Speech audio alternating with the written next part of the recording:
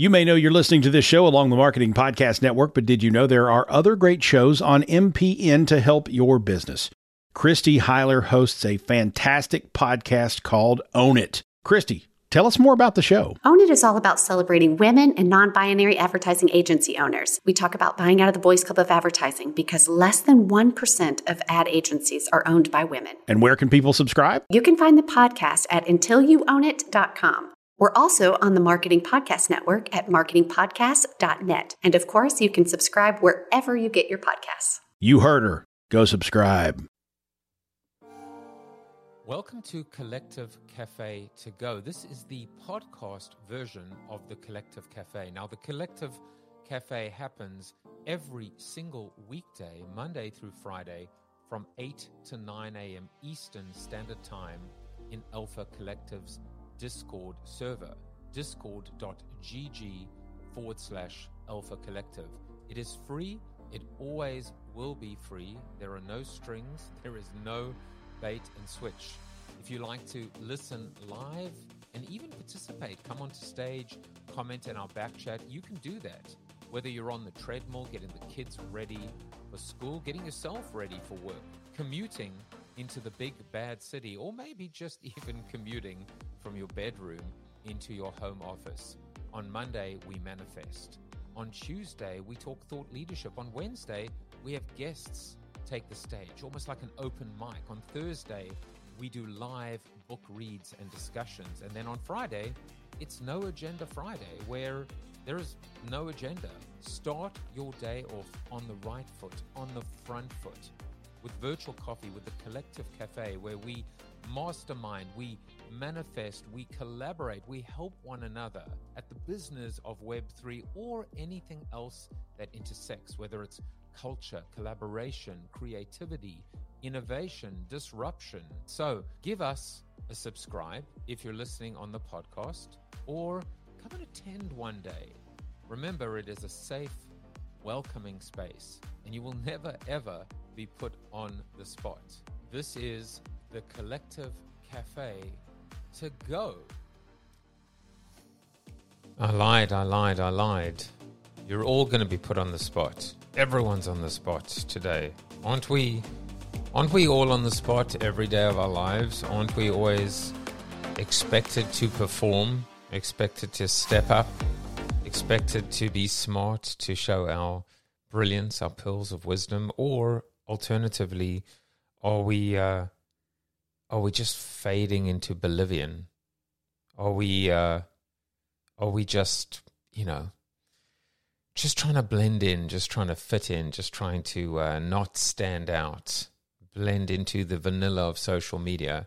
I'm quite, I'll talk about Bud Light and I'll talk about Unilever. I'll talk about the brands in a moment. But, it is Friday. It's an opportunity to talk about wins and losses and what worked and what didn't work this week. And, I guess, is NFT NYC over? I didn't go.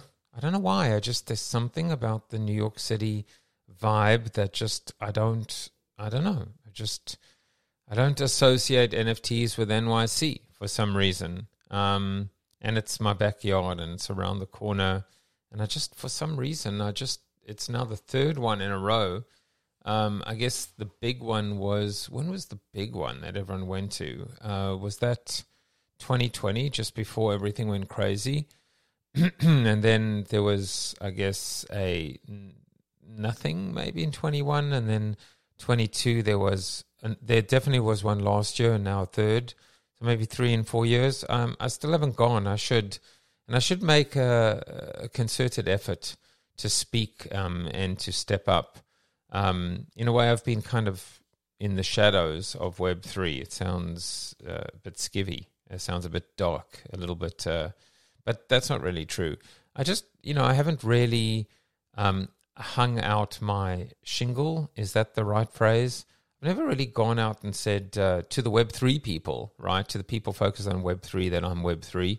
In many respects, I've really been focused on the brands and kind of bringing Web3 to the mainstream conversation. And I'm certainly happy about that. That's very deliberate in terms of my plan. So, when I went to NFT Miami, it was interesting. I was kind of just so inconspicuous. I was a nothing and a nobody. And that was fine. In fact, the flip side actually applied too. There were probably giants of Web3 all around me, and I didn't know who they were, which actually was a pity. Normally I'd be at an event and I'd know who the people are, and I'd be able to, like, if I saw them, whether it was like going into or coming out of the restroom or at the bar, or I'd know who they are. So it's like a bit of a disadvantage going to a Web3 event for me, because I don't know any of these people. Like the founder of Goblin Town or the founder of World of War, I don't know who these people are. I don't even know their names, let alone what they look like. So it's a bit of I'm at a huge disadvantage from a networking standpoint, IRL, and conversely, no one knows who I am. Well, maybe those are the lucky ones, right, Praxim? The lucky ones. Did you like your POAP yesterday? Otter.ai does not understand the word POAP. So this is for the AI transcription. POAP, P-O-A-P. Get that into your artificial skull. POAP, POAP, POAP, P-O-A-P. From now on, when you hear this accent, POAP, P-O-A-P. It stands for Proof of Attendance Protocol. POAP, POAP. It's going to be very interesting to see what that transcription looks like afterwards. Well, it is No Agenda Friday, and I was just about to invite Praxim up onto stage, but he came up by himself. Hello to Christopher. We missed you yesterday, and he's up as well. Did you invite him up? Or what are you doing, Praxim? Have you taken over my stage? Good morning. No, I have not taken over your stage. Good morning. I have not taken over your stage. So Christopher came up by himself. Wonderful. Yes, by himself. I missed him. When you're not even here a day, you are missed. And we don't say that enough in the space. Even not the flip side, the accusatory, where were you? Why weren't you here? But the opposite, quite opposite, which is you were missed. I'm so excited about the fact that I have these articles with the assistance of ChatGPT, The Lure of Loneliness. I keep on saying the lure of loneliness. It's the lure of laziness, and then the other one being a loneliness versus loneliness. Two big ideas. These are big ideas. Are we becoming lazy? And as I said, kind of like lambs to the slaughter, Hansel and Gretel being fed to, for sacrifice, or and then that's the whole laziness aspect, and then of course loneliness versus a loneliness. But anyway. Praxim, how are you? Christopher, how are you? What's in your mind? What's going on? That's your cue to speak. Hey, Jeffy, I saw Praxim on mic, but I didn't hear anything, so I wanted to give it a second, and it sounds like he's speaking now. No. I was just being quiet and sipping my coffee out of my Denali mug. It's a very favorite mug. It's got a funny story. We went to Alaska to visit family a couple years back. North Pole, Alaska, which funny enough is not at the top; it's in the middle. And we spent a day at Denali, and I bought this mug. And this mug is blue, and it looks like a little bit like a snow-capped mountain with a little Denali symbol stamped into it. And I get it home, and I realize it's made about 5 miles from my house. No way. Yep. So the company that handcrafts these mugs for the Denali Visitor Center is located in St. Paul, Minnesota. And so I traveled all the way to Alaska and Denali to bring home a mug that was made about 5 miles from my home. I love it. It's a great story. It's perfect, in fact. And you have to post a photo of it in the cafe chat. I'm back to my Ember mug. As Passover is over, has passed us over, and so my coffee is kept at the perfect temperature. I didn't realize how unbelievable this product is. I mean, I've loved it since, and I speak about it all the time, but just that ability to not have the anxiety that your coffee is not the perfect temperature, or to have the luxury, the indulgence of your coffee or your tea or whatever at the perfect temperature all the time. It's just a joy, the small things in life.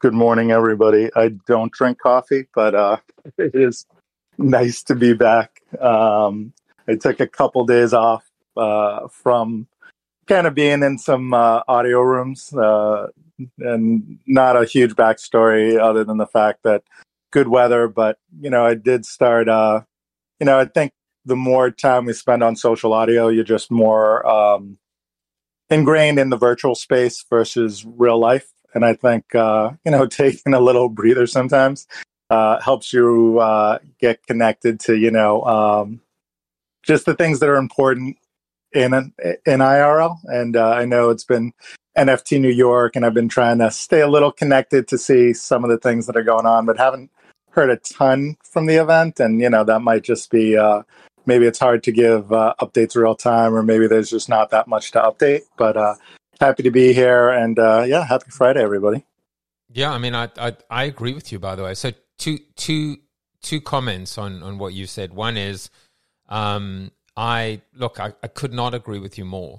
And what I've actually been able to, I think I've mentioned it before, Greg Sattel, I don't know if he does it anymore, but every day he just went onto Clubhouse and opened up a room called Dog Walk. And every day he walked his dog, and every day he went onto Clubhouse.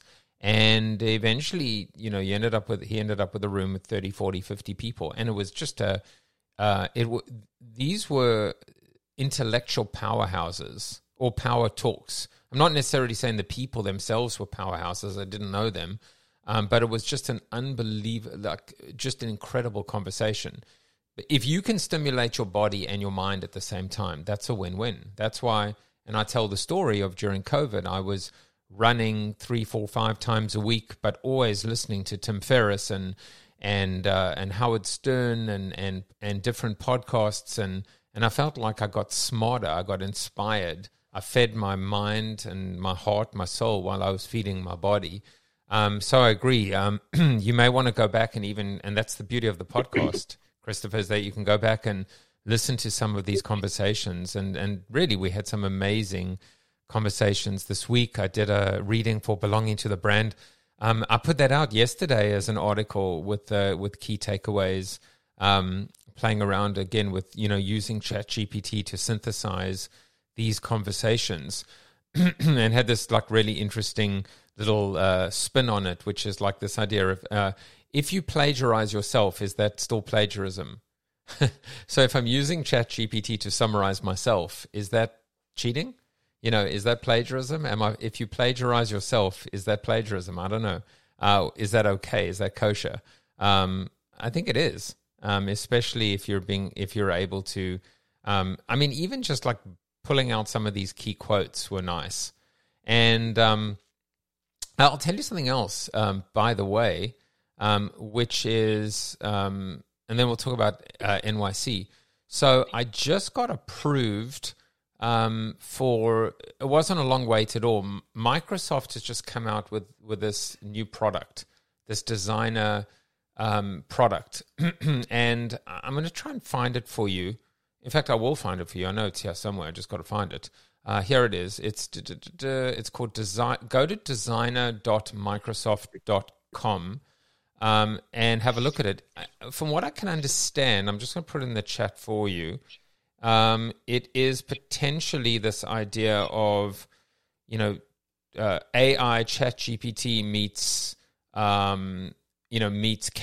So it says a graphic design app that helps you create professional quality social media posts, invitations, digital postcards, graphics, and more. Start with your idea and create something unique for you.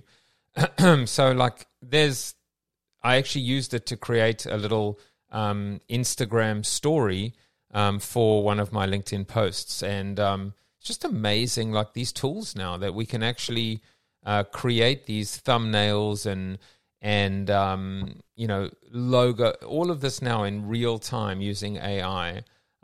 So AI meets ChatGPT. I mean, Canva meets ChatGPT, meets PowerPoint. Kind of interesting stuff going on. But yeah, I was able to pull out those key quotes. And why I mentioned Microsoft Design is I can now just take those key quotes and say create an Instagram slideshow or tiles using these quotes with inspirational, I don't know, I'm just making it up, inspirational backgrounds. And let's just see what they come up with. I haven't done it yet, but I'll do it later and share it with you. But super, super cool stuff going on right now. The NFT NYC response, and then we'll turn it back to all of you. I mean, I guess, some people were quite active, like, looking at Fanzo, or the D-Gods people were very active. They had this beautiful dinner. I think it was just a perfect time for communities to come together, and a perfect place, which is New York City. For so many people coming to New York for the first time. I mean, it really is. I mean, of all the meeting places in the world, New York City has got to be the number one place for people to converge on. And so if for nothing else, you'll notice a lot of people on stages and a lot of people on panels. I don't want to say I can promise you, but I can tell you at NFT Miami, there were two stages. There was the main stage, which I don't know if there were ever more than 100 people there. It was so super empty. Maybe like when Timberland came in, or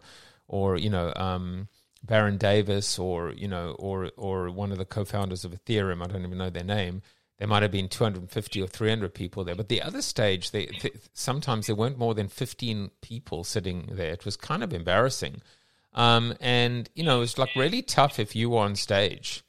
It was really tough if you were there trying to bring the energy and bring the, and bring the noise and bring the funk. When there are like 10 or 15 people and it was loud as hell and the sound was terrible. So you'll notice a lot of people, typically when they're showing photos of themselves or whatever on stage, it's just them on stage. You're not seeing the whole room, and that's generally because there's no one in the room. I guess that's okay, because what you realize is that it's really not about the panels. It's not about the content. It's not about the big news or the releases or the launches. It's really just about the parties, the dinners, the meetups. And to me, that is NFT NYC in a nutshell. And if that's what people got out of it, I would say mission accomplished. So my 2 cents. But back to you, Chris, Tim, Praxim. I see Bez is in the audience. And he typically is quieter during the 8 to 9 slot. He's doing probably what we were discussing, which is he's multitasking, which makes it a little bit more worthwhile. And the other thing, to your point, Christopher, is it's got to feed your soul. Like if you feel in a room in social audio, if it's taxing, if it's a burden, if you're not learning, if you're not getting inspired, if you're kind of feeling dirty, if you feel like you need to take a shower, if it's bringing you down as opposed to lifting you up, taking kind of a break, a mini break, a mental health break, whatever you want to call it, is not only is it a good thing, it's a great thing. In fact, just to detox or detach or just kind of step back just for a moment and then come back, hopefully with a little bit more energy. But back to all of you.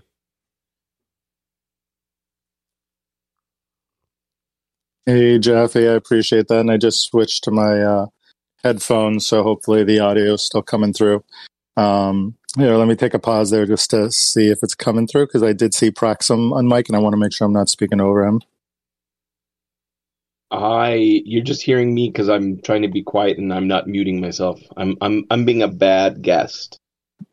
No worries. It's technology gets a little. And you're way too polite on the audio courtesy here. No worries. But yeah, I think one of the things, beautiful weather, you're taking advantage of that. But yeah, I think I found myself going to spaces to go to spaces, and people reacting to me being in the spaces, and I just didn't vibe with the energy, but the messaging was basically like, hey, it was about energy alignment. And while it may have been, I guess you take the tone of things as it comes, but basically the messaging was still, hey, the way I took it was positive. I was like, look, let me remove myself from this space, see if it creates better energy for them, but also, what's the impact to me, right? So that's all I can monitor and gauge is that. And as far as NFT NYC or NYC NFT, however those letters get pronounced, I'm always curious as to how those conferences come about, because that seems to be outside of maybe London and Paris, that seem maybe better attended and more of a conference vibe. Like people that go there actually kind of listen to the panelists, and it feels like things that are more stateside, it's more about the communities that do things outside of the event. So I'm curious to see, Jaffe, if there's any insight on who funds these things, because I always thought it'd be cool to have, I'm not going to New York, but I would go to a NFT Boston, right? But the whole thing is, why would someone create an NFT Boston, right? Like, especially if an NFT New York feels like it's a good opportunity, but it feels like the opportunity is almost adjacent to the event. It feels like the event isn't why people are there just to connect with their communities. And, is this event just an excuse for those communities to connect? And is there a better way to do that? I'm just curious to the business side of it. And you may not be able to answer it, but that's the one that seems to be the common thread, whether it's Miami or New York. I think there's Denver and all that stuff. It feels like it's a really hard experience for the panelists, because not a lot of people are there to concentrate on them. But then you'll have some, one or two communities that do big events that get talked about. I mean, I have a few thoughts on it, which is, it was very interesting to me because I had like a kind of, not like a revelation, but maybe, I don't know, 15 years ago, something like that, 15 years ago probably. For those of you that are familiar with the Webbies were created, big, beautiful affair. I forget where it was. It was kind of like around about 20th Street and I want to say 7th Avenue maybe, or 9th Avenue, somewhere like that. And like black tie, and everyone came dressed to the nines. And it was like the first time I felt like the digital people were actually dressing up. And by the way, there was this big NFT now, the top creators and top community NFT members. This big award event at the Rainbow Room, top of the rock. I saw Sandy Carter there from Unstoppable. And so there were some big lavish affairs. But the Webbies, and also the thing that was so amazing about the Webbies was the first time that like creators and developers and designers and were getting recognized, and their little, they had this beautiful little quirk, they probably still have it, is all acceptance speeches can only be 5 words. So it's just 5 words. So the creativity that had to come out of people to do the acceptance speech in literally 5 words was amazing. They got fantastic MCs. They were generally, whether you want to call them D-listers or not, but they'd be like a correspondent on The Daily Show, would be someone. At the time, you might have got like, I don't know, Steve Carell when he was like in his early days, or, those kinds of people. And, but it was started by a bunch of direct marketers, direct response people. It was just a data play at the end of the day. And that was this revelation. It wasn't like started by, industry creatives or whatever. These are people that had nothing to do with the industry. They just put together this event, and they were all kind of like database, data analytics, investment bankers, quite frankly, Wall Street people. And they just put the event together, and they worked out there are metrics. There's a business model behind events. There's a business model behind award shows. What you realize is when people are being honored, woman of the year, man of the year, 40 under 40, 30 under 30, 20 under 20, whatever, they're just money-making scams. I mean, I'm saying scam, but they're not really, but they are. Oh my goodness, I've been nominated for this. I've won this. Well, what happens when you win? What happens when you win, award for best up and comer or 40 under 40, and you work for Omnicom and you work for WPP and you work for these companies? Well, first of all, what they do is they take out a big ad in Ad Age or Ad Week. Second of all, if you work for Procter & Gamble, or you work for an ad agency, guess who else takes out ads for you? All your vendors, all the publishers, all the sellers, the Googles, the Facebooks that you've given so much money to. And then in addition, you buy a table, and your company buys a table or two tables, and it's just a money-making, again, I'm using the word scam. It's not a scam, it's legit, but it's like a legit scam. And so there is absolutely a business model associated with an award event. Well, events, conferences, these festivals, same thing. I mean, there are economics and metrics, key metrics associated with it. Obviously, you kind of, get a little upside down if nobody shows up. But you're monetizing so many different ways. You're monetizing through ticket sales. You're monetizing through sponsorship. Those are the big ones. Deals with hotels, et cetera, et cetera. Look, if you get to the point of South by Southwest and you get to be that big, then there's, you're working with the local municipality. It's very much, you're feeding and serving the industry and small businesses. That's a big thing as well. And so there's lots of nuance and there are lots of kind of layers to it. But for the most part, anytime you want to do an event or something that's official with NFT NYC, you're probably paying for that. And I guess a lot of people paid for admission to come to NFT NYC. You would think, obviously, I assume that your when you buy a ticket, it's an NFT and can be verified and not duplicated or copied or screenshot or whatever the case may be with your QR code. I mean, it would make sense. But I think those are part of the economics associated with it. Tim, I see you off mic. What's up? Yeah, no, you're spot on. The event economics is such a complex industry with so many different players that to pull off these events. So years and years ago, I was in medical communication. So we were holding 150 medical education events a year. And we got purchased by a company called Reed Exhibitions. They're actually based in Norwalk, Connecticut. But their entire, $5 billion a year is to put on events. So they are the logistics arm of putting on things like Comic-Con, Book Expo, and hundreds of other events. And so there, like you were saying, there is the logistics of what is the space, what is the space rental, what is security, what is electric, what is, who are the furniture vendors, who are the food vendors, who are the signage printers. And there's entire ecosystems that go together to make those events happen. Yeah, I mean there's always a business side to everything, and that's what you have to realize. And that's what you have to realize is that when you understand how the world works, when you understand how these business models work, then it helps to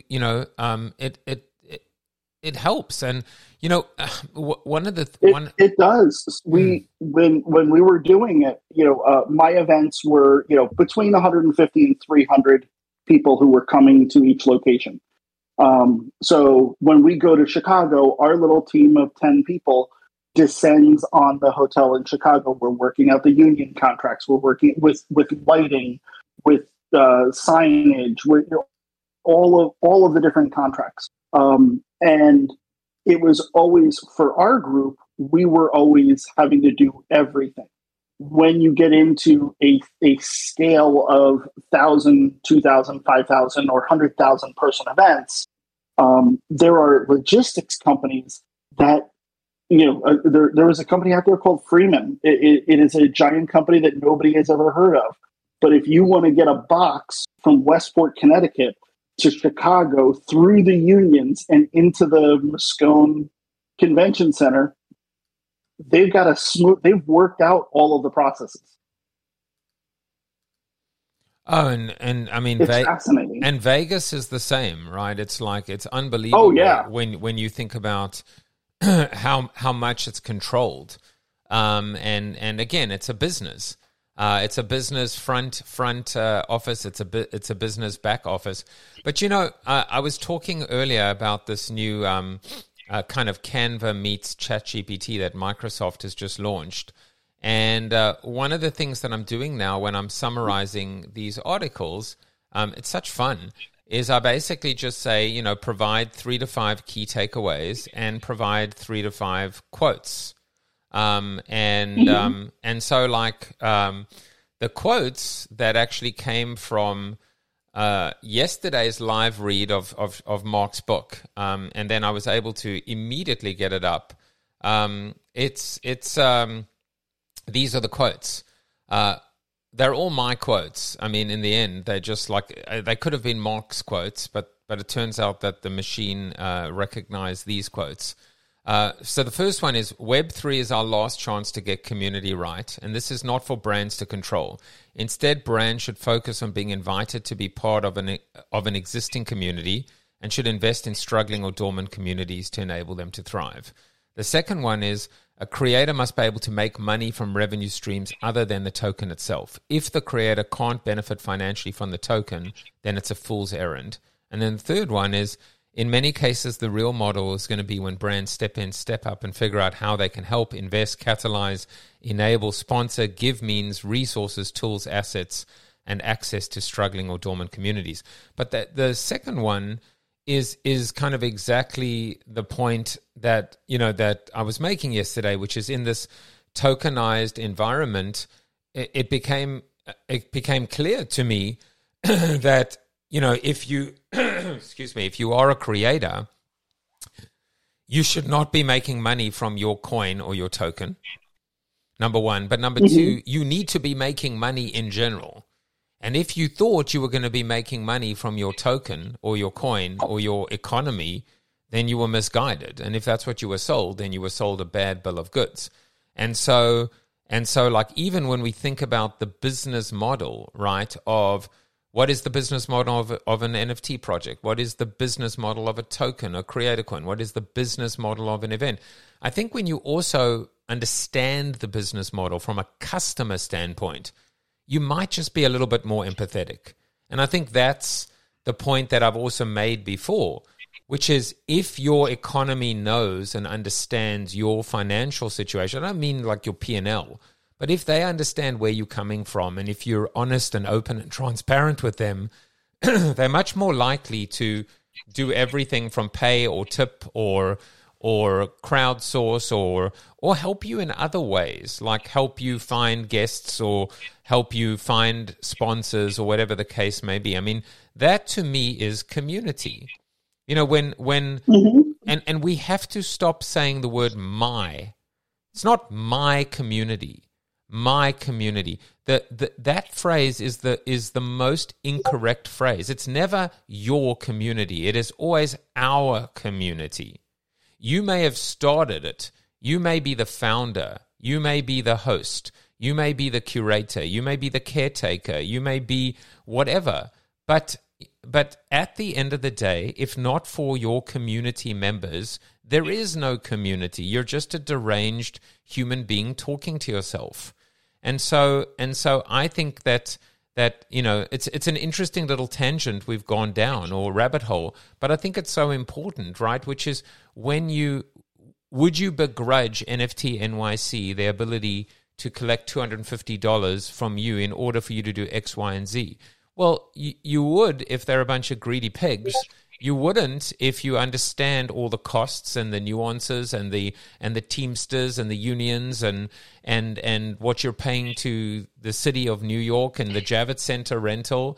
And I don't understand why we wouldn't just be just a little bit more vulnerable and transparent in order to get the buy-in of people around us. Well, to bridge what you were saying, yes, I am, full disclosure, I am a extremely happy Canva user, and love Canva, but I'm also in the Microsoft ecosystem, so I'm loving what Designer is doing. And there is Adobe Spark, which is Adobe's version of Canva Designer that is out there. And last month when I was at the conference in Amsterdam, one of the women who took the stage was from Adobe. And what I was not aware of is that Adobe has 27 full-time employees.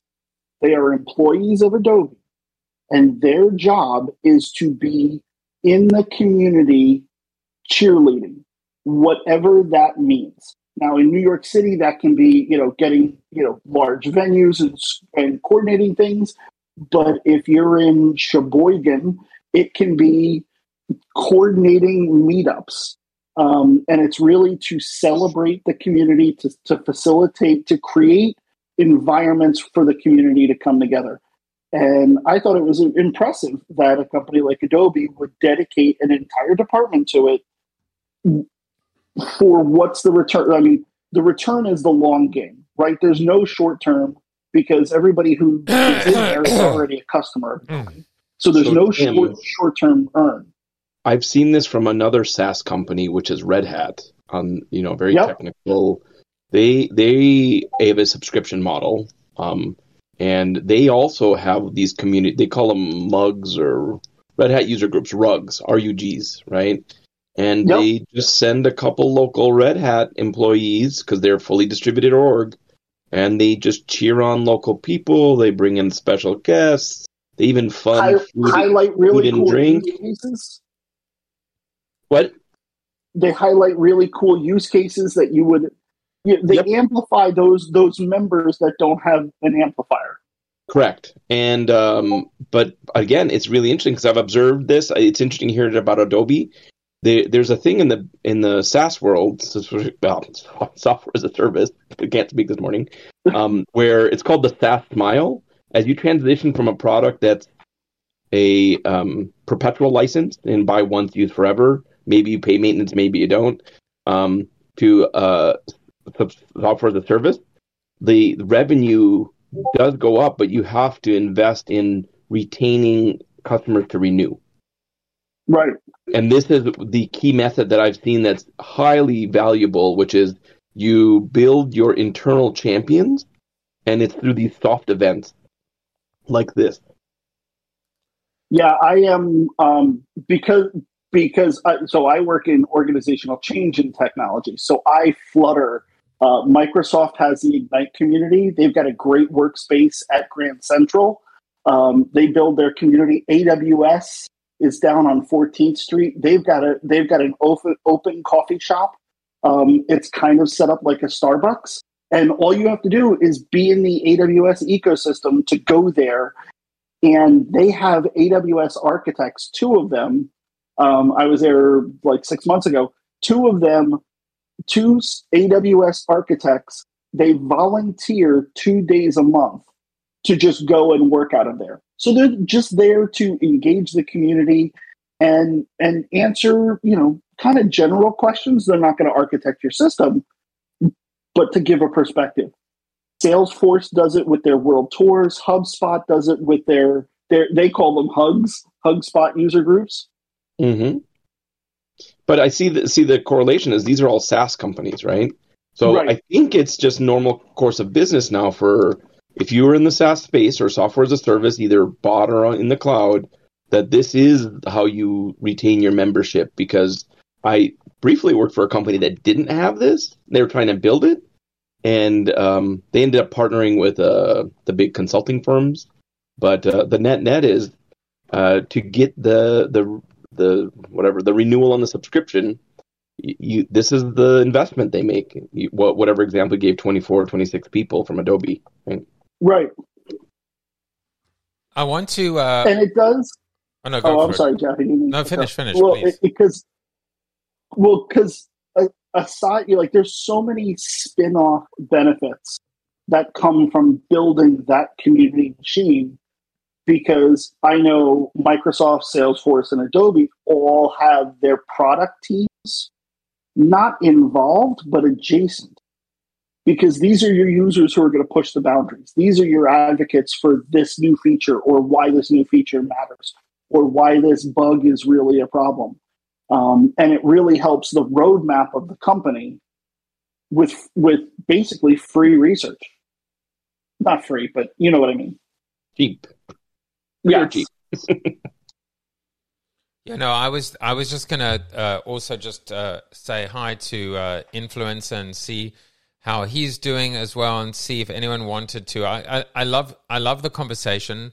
They probably want to change the acronym of RUG to something else, because that's taken on a whole new meaning now. Oh yeah, I think Jeffy, they spell it RHUG, Red Hat Users Group. RHUG, the H is silent.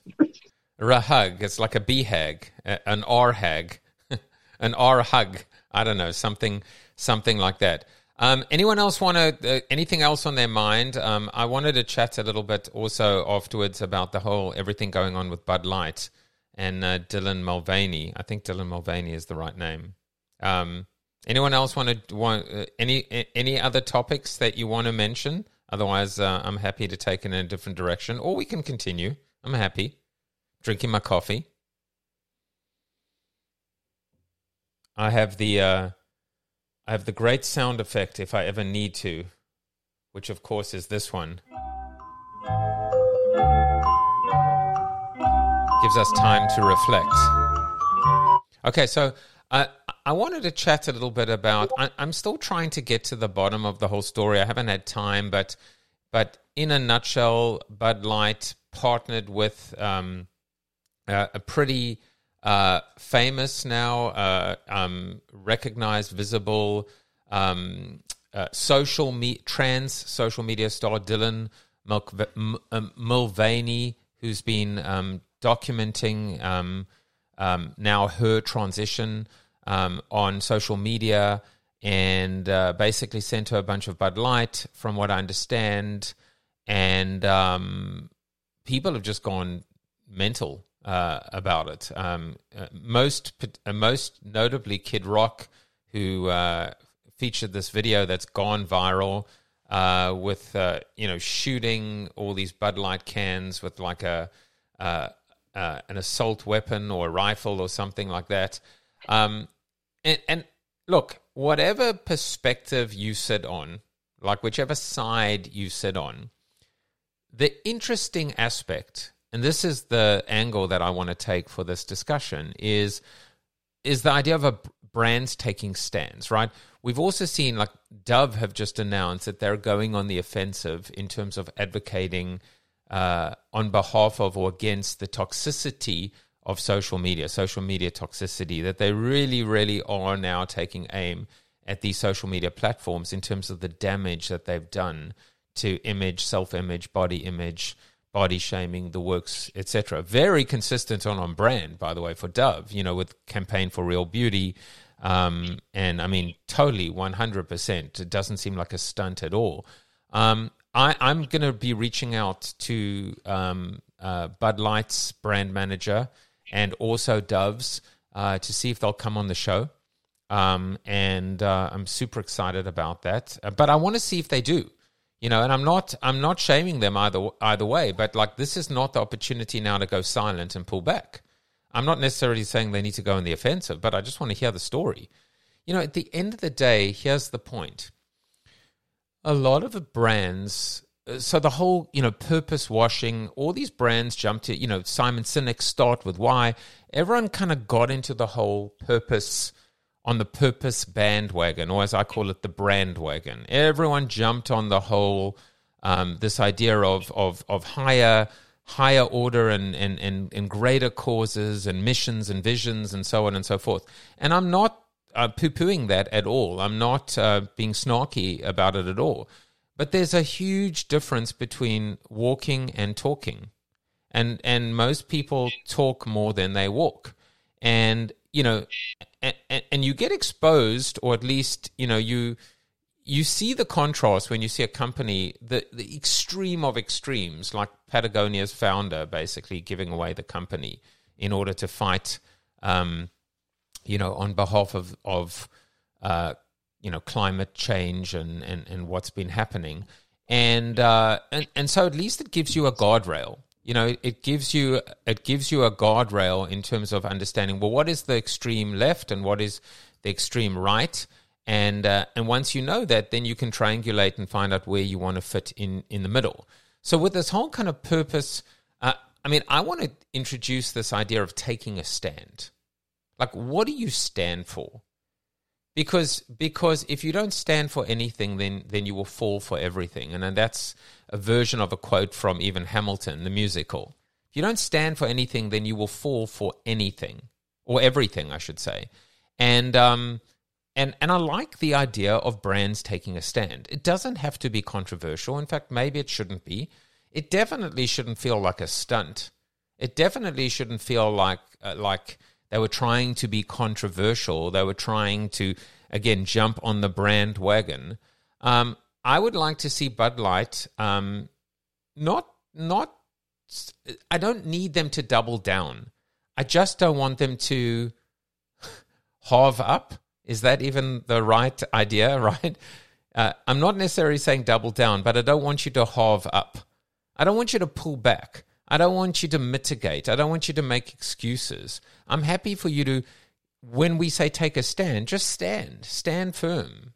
You don't have to move forward, but don't fall back. Just stand. Just stand by, stand by what you say and what you did. Instead of making apologies and trying to placate.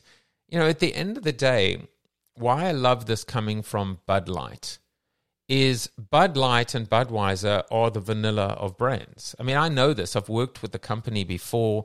It's the biggest growth areas for like Budweiser and Bud Light are in China and out this country. Here, it's so common. It's so common that it's too common. If you're a trendy hipster, Brooklynite, whatever, there's no way. Not only would you not be seen dead drinking a Bud Light, but in many establishments, probably in Brooklyn, they don't even serve it. It's all these craft beers and all these esoteric beers. Personally, I hate that.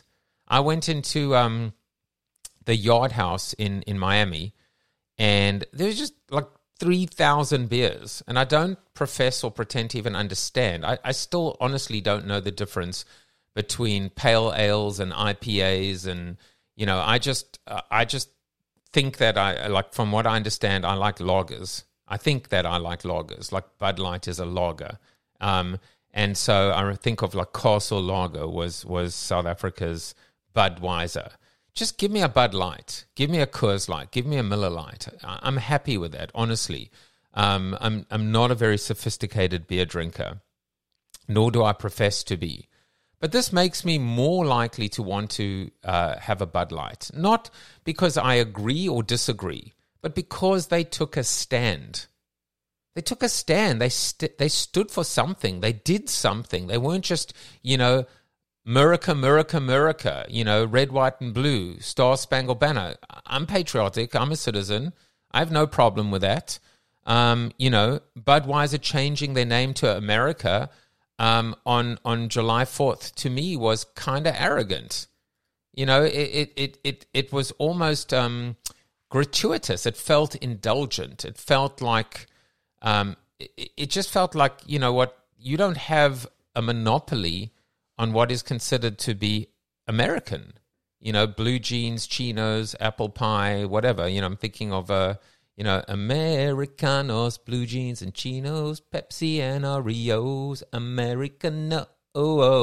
So, so I like this idea. I'm going to see if I can get Dylan to come on the show. I'm going to see if I can get the brand manager to come on the show. I want to have more of these conversations. And I don't understand the vitriol that comes from the other side. And I don't care whether it's the right against the left or the left against the right. I think we just both sides need to shut the hell up. We're talking about beer, for God's sake. Just drink a beer, preferably cold, and enjoy it. And enjoy it preferably in the company of people that you love and care about and respect. Let's stop overcomplicating the world, and let's actually just start to kind of heal the world instead of creating more divisions. We don't need videos like Kid Rock's. I know that's on brand for him. But, the only times, honestly, that I've heard Kid Rock's name over the last, 10 years is either in support of Trump or now against Dylan and Bud Light. So I guess that's his brand. Good luck to him. Again, I'm not trying to be overly political at all. I'm just sick and tired of opportunists, trying to be controversial, coming up with their smart little tweets, trying to get a rise. It's just unnecessary. It's such a waste of energy. We're using that word earlier, right, Christopher? Use your energy to either fuel yourself, refuel yourself, fuel others around you, stand for something, buy into a cause, or it's wasted energy. It's just hot air. That's all. You're just, use the phrase, which will be part of one of the articles. You're just an oxygen invader. That's all you're doing. You're wasting air, precious air, if that's all you do on this planet. Anyway, a little bit of a rant from my side, but I'd love to hear your thoughts on this or anything else. It's just it can be political, can be apolitical. I mean, it's No Gender Friday, so everything is good here, and everything is always on the table here. We have a beautiful culture and environment here to be able to talk about things that matter. So, any thoughts, rebuttals, reactions, change of subject? I see. Hey, Jeff. Yeah, I can give a quick thought. For me, I think I hadn't heard about it. I'm not familiar with Dylan Mulvaney, but there's a gentleman who's an independent rapper named Tom McDonald. And Tom, he's kind of like the modern day Kid Rock, right? Like he is making music, but he's independent, so he can, have a lot of latitude. And I think his stance was, hey, if Bud Light is doing this to honor women, there are probably other women that could be highlighted. And I think he mentions Rosa Parks, his mom, because I think they're like the ad campaign talked about how many days Dylan has identified as a woman. And he's like, I can think of plenty of other women that have identified longer that maybe, we should support and highlight. But I think it was pretty much tongue in cheek too, because I think at the end of the day, he's like, look, I don't like Bud Light. And if you drink Bud Light, I think we got another set of problems. But I think it was an interesting take. And I think what it highlighted for me is that, I think a lot of times we're adjacent to some of these things. And was this an important stand for Bud Light? Maybe. Is it important to Dylan? Maybe. I don't know. I don't know what her comments are on this. But I think at the end of the day, I think what he was trying to say is, look, this feels more like a publicity stunt than, trying to honor Dylan. And if you're trying to honor women, there's probably other choices. So I'll make that my share to see if that, takes the conversation somewhere. But I think it was interesting to hear your take on it, definitely. And who's the person you mentioned? So he's a rapper named Tom McDonald. He does a lot of videos, and what will happen is people do reaction videos. So there'll be videos of him. And, he's like, hey, people think I'm a racist. They think I'm this. They think I'm that. And then he just kind of breaks down. It's kind of like Eminem. Like he'll have some level of political commentary to his music, and his music's decent, right? But I think what people really like are his reaction videos. So people are reacting to his videos. And then there is a lot of buzz because he made a song that has become more commercially viable because it's more poppy.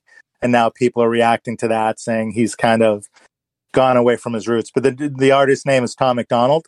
And you'll probably know if you see it because he's got a very unique look between the face tattoos and there's a lot of hardware coming out of his face. But I think when you look at that image, and for me, that's it's interesting to kind of see his visual and then hear his words and hear his stances. So it's for me, it's a trip. but I file it under entertainment. There's definitely a quote, a takeaway. There's a lot of hardware coming out of his face. I love that. Yeah. I mean, and also there's another massive controversy linked to it with Mr. Beast going on too. And we could even segue, there won't be time today, to talk about the controversy with the Dalai Lama. And I mean, of all people, should the Dalai Lama be cancelled? I mean, you've got your triangulation there in terms of like setting up the lay of the land as well. Look, if a dialogue gets created and people are talking and it's respectful, it can never be a bad thing. But one of the things I'm super excited. I actually. I can give you a little bit. It may not work out, but I think it will. Which is, I'm going to have Patrick Fabian on the show over the next week or two. I'm going to be recording. Anyone know who Patrick Fabian is? Do I need the music?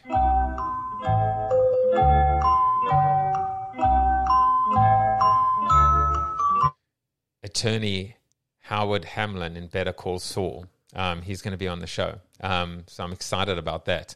That's just a little bit of like non sequitur. But on Tuesday, I've got Simon Bull. And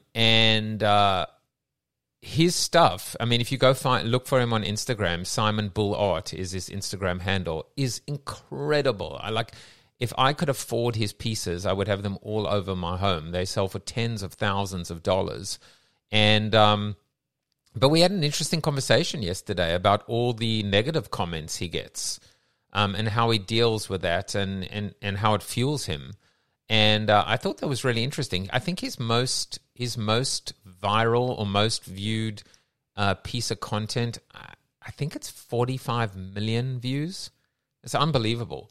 And he actually says it fuels him. He loves it. He loves the negativity. He loves the criticism. And I think the thing that you realize throughout the whole process, Christopher, is that, and everyone else, is that, I use this quote always, it's tough at the top, but it's even worse at the bottom, right? As you rise and as you gain notoriety, there's going to be a lot of negativity. The question is how you handle it, and how you deal with it. And the best way to deal with it is to deal with it, is to address it, is to talk it out and talk it through, and realize that it's a conversation. And if nothing else has come out of this whole Bud Light, Dylan Mulvaney, which look, it could have been a stunt and deliberate and premeditated and planned, and it could have just been innocuous, which is, hey, we sent out Bud Light and we did it to 25 different influencers, and we tried to be inclusive as we could. To your point, or to the point from Tom McDonald, which is, if we're highlighting women, for example, there are a lot of other women that might have been highlighted. Well, what if they were? I don't know. This is part of the research, right? What if there were 25 women, but one of them was someone who just transitioned, and that just kind of blew up and took on a life of its own. But if things that come out of this are conversation, and by the way, if more people are drinking Bud Light as a result, that's interesting. Now, there have also been some, I've seen some posts talking about the market cap decline in AB InBev in the weeks following this kerfuffle, this controversy. Well, that proof that conservative boycotts work. Well, yes and no. This doesn't necessarily mean people are drinking less Bud Light. What it means is some people have sold the stock, and stock can be sold and stock can be bought. So it'll be very interesting to see what happens to their market cap and their stock price, but also what happens to sales of Bud Light. I don't know about you, but I'm craving a Bud Light not right about now because it's 8:57 a.m., but I'm definitely going to have a beer today, especially because Passover has just finished and I haven't had any breads and beers and scotch and stuff. So today I'm going to treat myself to an ice cold Bud Light, and I'm going to probably take a little video selfie of myself and say cheers to Dylan and the brand manager, and to dialogue, to just having conversation. It's so good to be able to have a safe place and a safe space to have a conversation. And I welcome, honestly, disagreements and differences of opinion, whether it's on this stage or whether it's on any other stage. It's okay to disagree. It's okay as long as we're disrespectful. And, I've got to a point, like, for example, Billy is not here at the moment, but Billy and I have very different political points of view, and we just kind of rag each other about it and laugh at each other and respect each other for those opinions. But as friends, our friendship supersedes any kind of ridiculousness about political assuasions, etc. One of the craziest things about the whole political, when people get all argumentative about politics, is you have no say in politics at the end of the day. You're just you're a voter. I mean, and it's your civic duty to vote. Like, at the end of the day, you can be all outraged about this one and that one and what was said on the Hill and what was said in the Capitol and and whatever, and on CNN. But, like, seriously, like, the biggest thing we can do in our lives is impact those around us. The biggest thing I can do today is play a role in the people that are in Collective Cafe right now, that are listening to this episode, my family, my friends, my interactions. That's the biggest thing that I should be focused on, rather than influencing the things that I cannot influence, right? Control the controllables, as opposed to be outraged about all the other superfluous tangential stuff. So it is 8:59. We've made it to the end of another week. I hope you have an amazing weekend. I'm energized by the incredible weather we've had this week. It has been just amazing. Just a reminder how important weather is to mental health. And, just a blue sky, the power of a blue sky is just tremendous. It is 81 today. By the way, the high is 81 today in Westport, in Fairfield, Connecticut, and tomorrow is 58, would you believe? And then 61, 57, 57, 60, 66, 70, 66, 64, 60, 61, 63, 63, 65. So this little weird anomaly of 4 days in the 80s is coming to a bit of an end, but it was just a reminder, when the weather is great, get outside, take the dog for a walk, maybe detach from social audio, to Christopher's point, and enjoy.